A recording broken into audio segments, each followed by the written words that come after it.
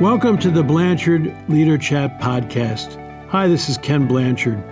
We need a new leadership model in business today, one that values both people and results, where leaders see their role as serving instead of being served. In this podcast, my friend and colleague Chad Gordon interviews experts who help us explore different aspects of leadership. I know you'll be encouraged and inspired by what you hear, and you'll walk away with ideas and insights that will help you be the type of leaders others want to follow. Ready to get started? I'll be back at the end of the interview where I'll share what I've learned and how I'll be putting it into action. Now enjoy this installment of the Blanchard Leader Chat podcast.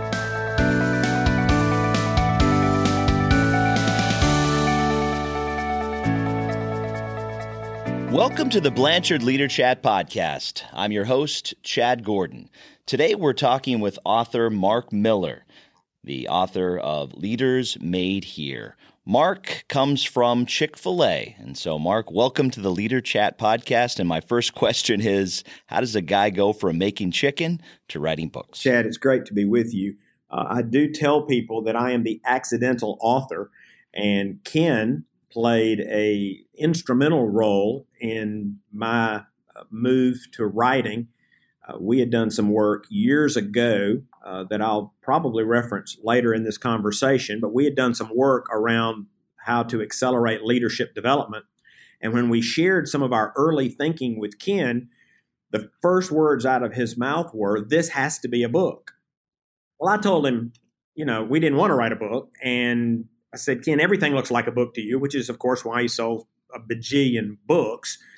And he said, "No, you don't really understand." He said, "You were trying to figure out something from the perspective of Chick-fil-A and articulate a point of view that would serve Chick-fil-A." He said, "What you've done is you've actually articulated some truths about leadership that will stand the test of time and have always been true."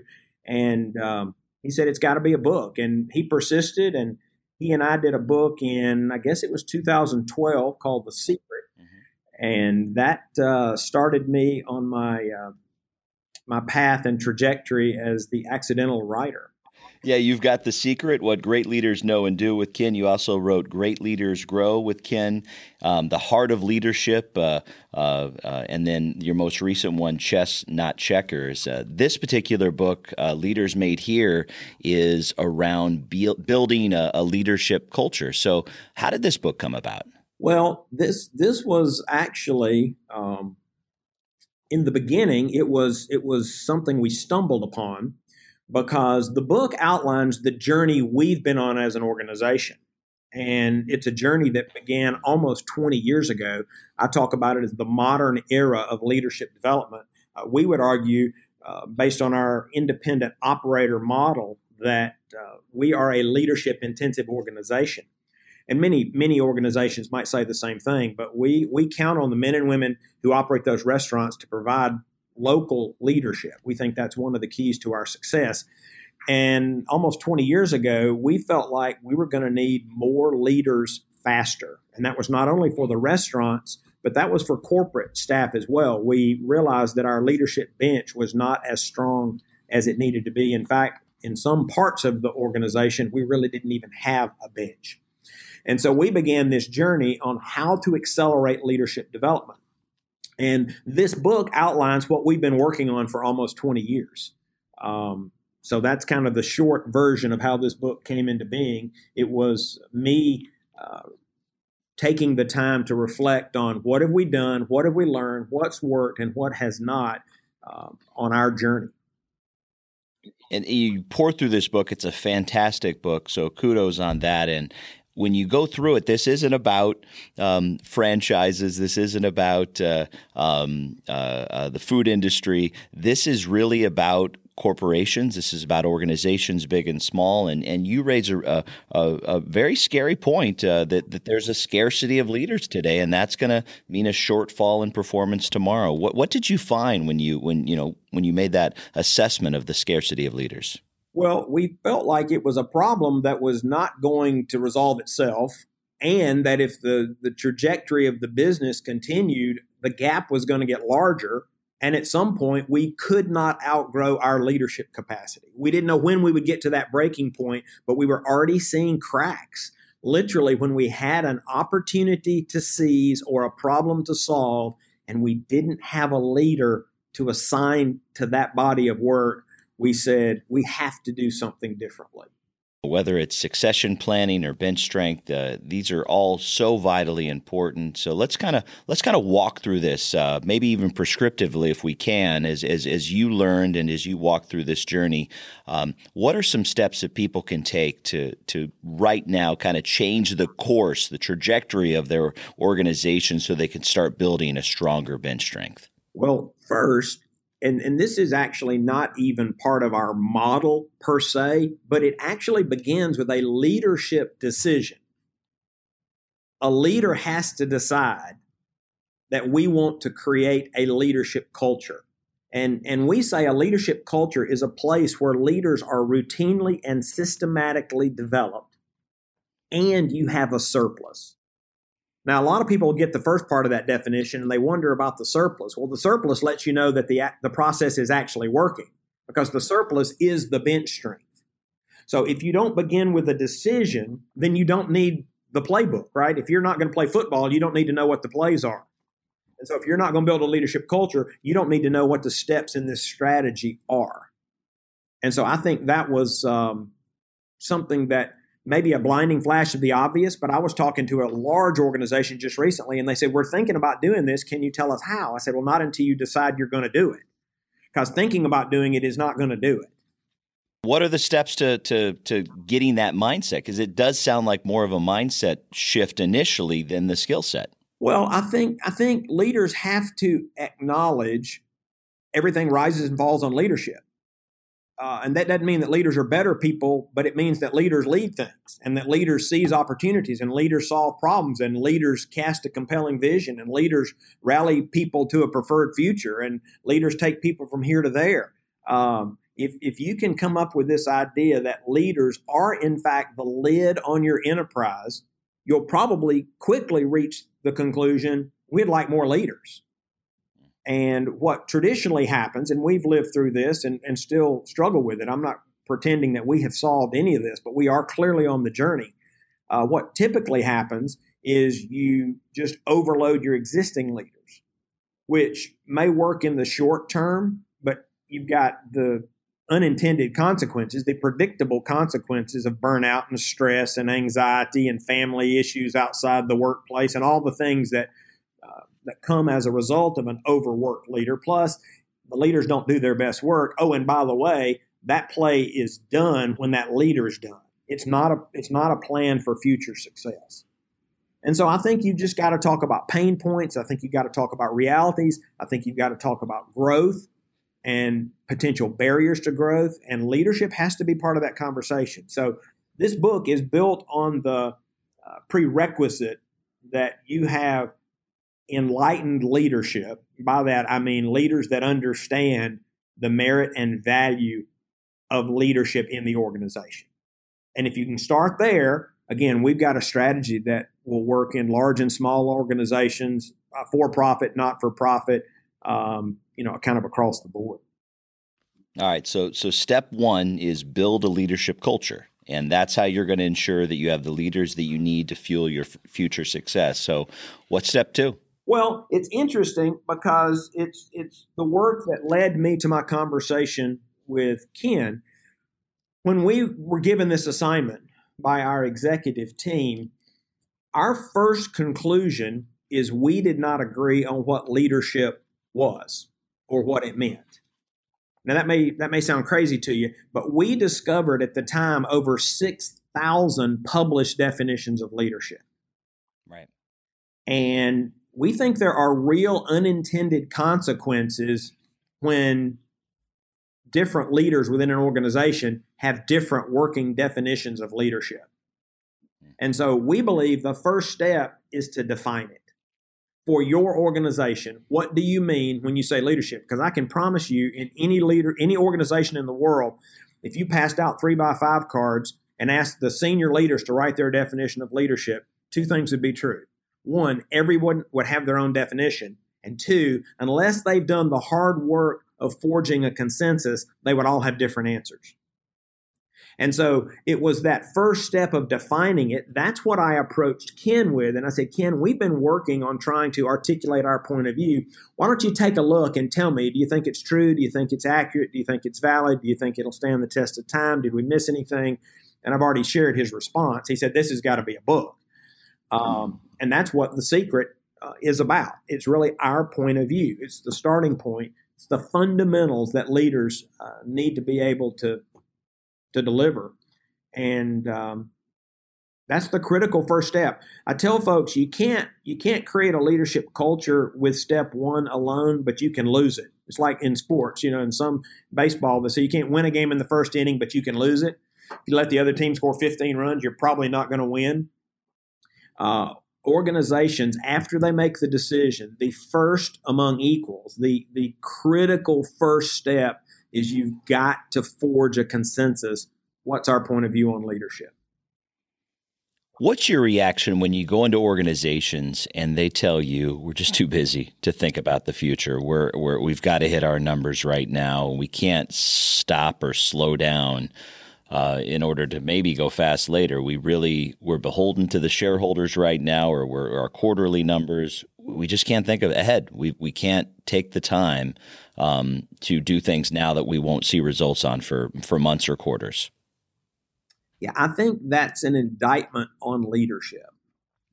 I think leaders, part of our working job description is we're the architects of the future. And we have to ensure enough time today is allocated to ensure that there is a future. And so, again, if a leader shares the comments that you shared, I'm assuming he or she is not in it for the long haul. They're going to try to get their quarterly bonus, their annual bonus, and go look for another job, because they're not building an enduring great organization if they're not willing to work on building leadership capacity. You talk about some common objectives, so that's one of them. The other one is leaders are born; they're not made. Well, every human being alive was born. I'll give you that. I would tell you that I have met men and women who leadership comes easier for them, but there is still a skill set, and our fundamentals. The Secret is built on this idea of what leaders know and do. It's a behaviorally based model. And there are men and women who might have natural instincts, traits, characteristics, and personalities that enable them to pick up those skills more quickly, but they still have to learn the skills. I don't know any, 15-year-old or 20-year-old leaders that just spontaneously understand how to build teams and solve problems and allocate resources. And there could be an outlier out there somewhere, but most of the leaders I know have learned their skills. We're talking about building a leadership culture. We're talking about building those skills. So I'm in an organization. I actually do want to have a stronger bench strength. I do want to enhance and grow my leadership capacity at all levels. What is the step that I need to start taking? Is this something that I can take on myself? Do I need to go get some help from some external sources? What can I do if I'm leading an organization and I want to change things drastically in a positive way? All right, step one, once you've made that decision, is to define it. What is your leadership point of view? And you need to get agreement on that. Can you do that internally? Sure. Can you hire a consultant? Sure. Can you use someone else's definition of leadership? Absolutely. There are over 6,000 of them out there. You can use the one Ken and I did in The Secret. You can use something from John Maxwell or Andy Stanley or Greenlee. Pick somebody, but step one is to define it for your organization. Now, a quick word, because I know you're going to ask me about the next step. Let me tell you, when we defined it, we naively believed we were finished. Like, wow, finally, good. We can go back to selling chicken. And here's what happened. People started calling me. It first came from outsiders because the book was published, and people would call and say, will you come speak? And, like Ken, I can't go everywhere I'm invited, so we have a series of questions that we ask. And it was very, very telling and insightful as we began to probe, people would say, we read the book, and we want Mark to come speak. We'd say, well, you've already read the book. What do you want him to talk about? And over and over and over again, they said, we want him to tell us what's next. And interestingly, we began to get the same questions internally here at the Chicken. He said, okay, we got a point of view on leadership. What's next? Well, we hadn't even thought about it. We hadn't even planned that far out. We just thought if you tell people our point of view on leadership, again, that'd be enough. And that actually led to the second step in this process is we think you've got to teach it. For somebody to know your point of view and for them to have the knowledge and skills to execute against that definition, it's just two different things. You can tell somebody that leaders see and shape the future, but if you don't teach them how to create and cast vision, then it's really not helpful. And so step one is to define it. Step two is to teach it. Train people. Train existing leaders, train emerging leaders, train new supervisors, train senior leaders, because again, you're trying to establish a common language in this culture. So you've established the common language. You've allowed people to be a part of that process at all levels. And, okay, it's starting to gain some traction. Yeah. What else do you do? What do you do next? Well, this is a lesson that we continue to relearn day by day. And that is that you have to give leaders an opportunity to practice it, both existing leaders and emerging leaders. The research is clear. I've seen it for decades that most of us in leadership, when surveyed, we will reveal that most of what we know about leading, we actually learned from leading. And there's this natural tendency. I don't even know how to explain it. We probably need to consult with a psychologist. But when you have a leadership opportunity, whether it's a problem, to be solved or something you really want to take advantage of and move the ball down the field, our natural tendency for most leaders is to give it to a seasoned or mature leader. And sometimes that's the right answer. But what you're doing is you're not allowing younger leaders, less experienced leaders, emerging leaders to actually gain competence and confidence. It happened to us. We were trying to start a new venture, and we went to the whiteboard and said, let's figure out who could lead this. And we listed about 8 names, and I said, stop. I said, what's wrong with that list? And nothing's wrong with that list. I said, yeah, but you've got 8 veteran leaders up there. They said, sure, any of them can do this. I said, well, that's not what I'm debating. I said, let's stop and think, are there any less seasoned, less mature, or even emerging leaders that would benefit from this opportunity? And certainly there was. And we assigned that work to somebody, and it was a stretch assignment for them, and they grew as a leader. And so if you want to create a leadership culture, you need to let people have appropriate opportunities to get in the game and really lead. So that's the third step. And so give them the opportunity to practice it, create opportunities for your leaders to thrive, to show off, and for emerging leaders to lead. And so that's everything from stretch assignments to just giving people the opportunity, maybe, Mark, even to fail here and there? Sure. But it's not. We like to caution, it's not just throwing somebody in the deep end of the pool and see if they can swim. Again, it's an appropriate challenge. It's an appropriate stretch. It's somebody to coach them, to mentor them, to walk alongside them. And part of the role there is to help them process their failures and their missteps. And so certainly that's part of the growing process. This podcast is sponsored by the Ken Blanchard Companies. If you'd like to learn more, and there's a lot of free resources to better yourself and your organization, go to kenblanchard.com. You'll find all kinds of free tools and materials to help you and others grow, and they have a special offer right now. Send an email to podcast@kenblanchard.com with Leader Chat in the subject line. Now through the end of summer of 2018, one grand prize winner chosen randomly will receive a free one-on-one call with Ken Blanchard. 5 others will receive a signed copy of Ken's latest book, Servant Leadership in Action.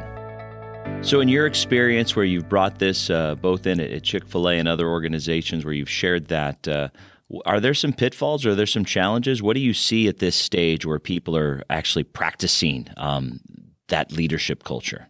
Well, I think there's a legitimate hesitation and reluctance. Leaders understand that they are responsible for the things that happen on their watch, whether they personally do those things or not. If it's under their span of influence, span of control, they're accountable. And so I always like to stress appropriate opportunities. You don't bet the farm. You've got to say, what do we think the prospects are for this leader in the future? What do we think he or she needs to help continue their growth trajectory? Maybe it's a startup opportunity. Maybe it's a turnaround opportunity. Maybe it's to take over a dysfunctional team. Maybe it's to build a team from scratch. I can think of one situation. We were talking about a leader who we felt like had real senior leadership potential. And this was a bright, articulate young person, but they had actually never led anything. And so in one of these conversations, like I'm describing, we decided we probably need to give that person a team to lead. I mean, that's not going to be the defining moment to determine if they make it to senior leadership, but it sure would help make a case, because right now all we're seeing is a bright, articulate young person and says, wow, we think they could be a senior leader. So there are a couple more boxes we got to check before they become a senior leader. So you just got to have real conversations, and you got to acknowledge the legitimate concerns of leaders. You don't give somebody an opportunity if the consequences are or potential consequences are catastrophic. If this goes wrong, what are the consequences? Well, if we could sink the company. Okay, don't give that to a young emerging leader. If they could not be undone, which there are some things in that category, well, maybe you don't give that to a young emerging leader. But I think you just got to have real conversations and say, this is part of building our future. And I often ask leaders, when did you learn how to lead? Or when did you learn the most about leadership? And they always talk about leading every time. They didn't say it was a course. They didn't say it was a book. And so that's when I say we've got to give that same opportunity to these men and women so that 5, 10, 15, 20 years from now, they can say they took giant steps forward in their own leadership because we sat in this room and gave them an opportunity to lead.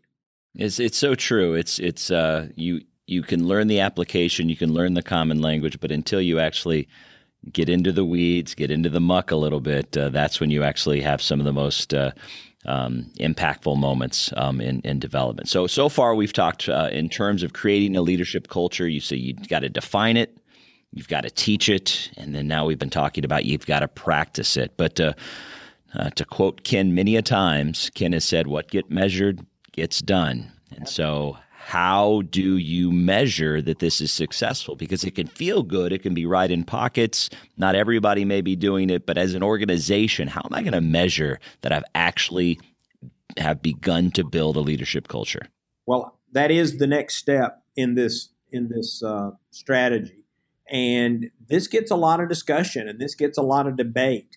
And I've come up with a couple of principles that I like to share with organizations. First, I think you've got to get past the idea that there's a perfect metric. I don't think there's a perfect metric for virtually anything. Even if you say, well, sales is a perfect metric, well, there are a lot of factors that impact sales. So if you really want to know what people are doing or not doing, you can find many indicators. But get past the idea of a perfect metric. The other thing I would say is get past the idea of a single metric. We looked for a long time. What is the indicator regarding our effectiveness in creating a leadership culture? And there are some hybrid approaches. Federal Express, as an example, the last time I talked with those folks, they pull 7 questions out of their engagement survey, and they are 7 questions that they believe are a direct reflection of leadership behavior. As an example, they ask every employee, I understand the vision of the organization. Well, if that's not scored well, they say that's a reflection on that person's leader. So they take those 7 and they create an index. So they're cheating a little bit. They have found a metric, but it's really 7 metrics. So don't look for a perfect metric. I would say unless you want to create an index, don't look for a single metric, but think about a family of metrics. Again, 3 to 5 key metrics. And then finally, I tell people from a principle standpoint, I think your leadership development scorecard should be dynamic. And what I mean by that is in different seasons, you probably need to track, measure, and monitor different things. So you're probably wondering, can I give you a couple of examples? Yes. One thing you can do, we do an annual leadership talent review. And one of the things we actually do is evaluate existing leaders, not only on their performance and their leadership behaviors, but we also rate every leader on their readiness for their next leadership opportunity. And you can say ready now, ready in 1 to 3 years, ready in 3 to 5 years. I think the last box is good in place. Well, you can measure on your scorecard how many ready now leaders do we have. Because I would tell you that's a very good indicator of how strong your bench is. That's one example. I mentioned the FedEx example where they've created an index. If you're just starting this journey, you may have a metric on there that is the percentage of your existing leaders who have been trained on our leadership point of view. Because when you begin this journey, that number would be 0. But after you get that to 100, this is back to my point about holding this loosely and it being a dynamic scorecard. Once you get that number to 100 and you've built the systems and mechanisms to ensure that future leaders are trained, that's no longer serving you. So that's when I'd say you'd pull that metric off the scorecard and put something else. Great advice, some great tactics that people can take, and there's a lot of these ideas and suggestions that you can get on your own by picking up this book. Fantastic book. So we've got just a couple more questions left, and Mark, thank you so much for your time. I also have the honor and the ability to go work with a lot of different organizations, and I can't tell you the times that we've been in there and we're working on a workshop or we're doing some coaching, and I'm sure you've heard this story as well. People are like, this is great. These are great concepts. I want to do this. I want to change what I bring to the table. But man, I wish my leader's leader or the top guy would walk this walk as well or go through this course. So it is so important, isn't it, that at the very top levels of an organization, senior leaders, you really have to walk the talk, don't you?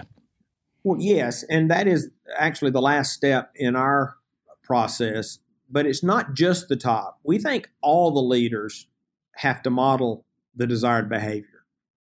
And so if your organization advocates servant leadership, then all of your leaders need to be on that journey. You really can't have men and women who say, well, I'm going to do it differently, because that's a strategic decision. I mentioned that in the beginning. If leadership says we are going to build a leadership culture, then the senior leaders are the ones that get to articulate the brand, style, and approach of leadership that we're going to employ.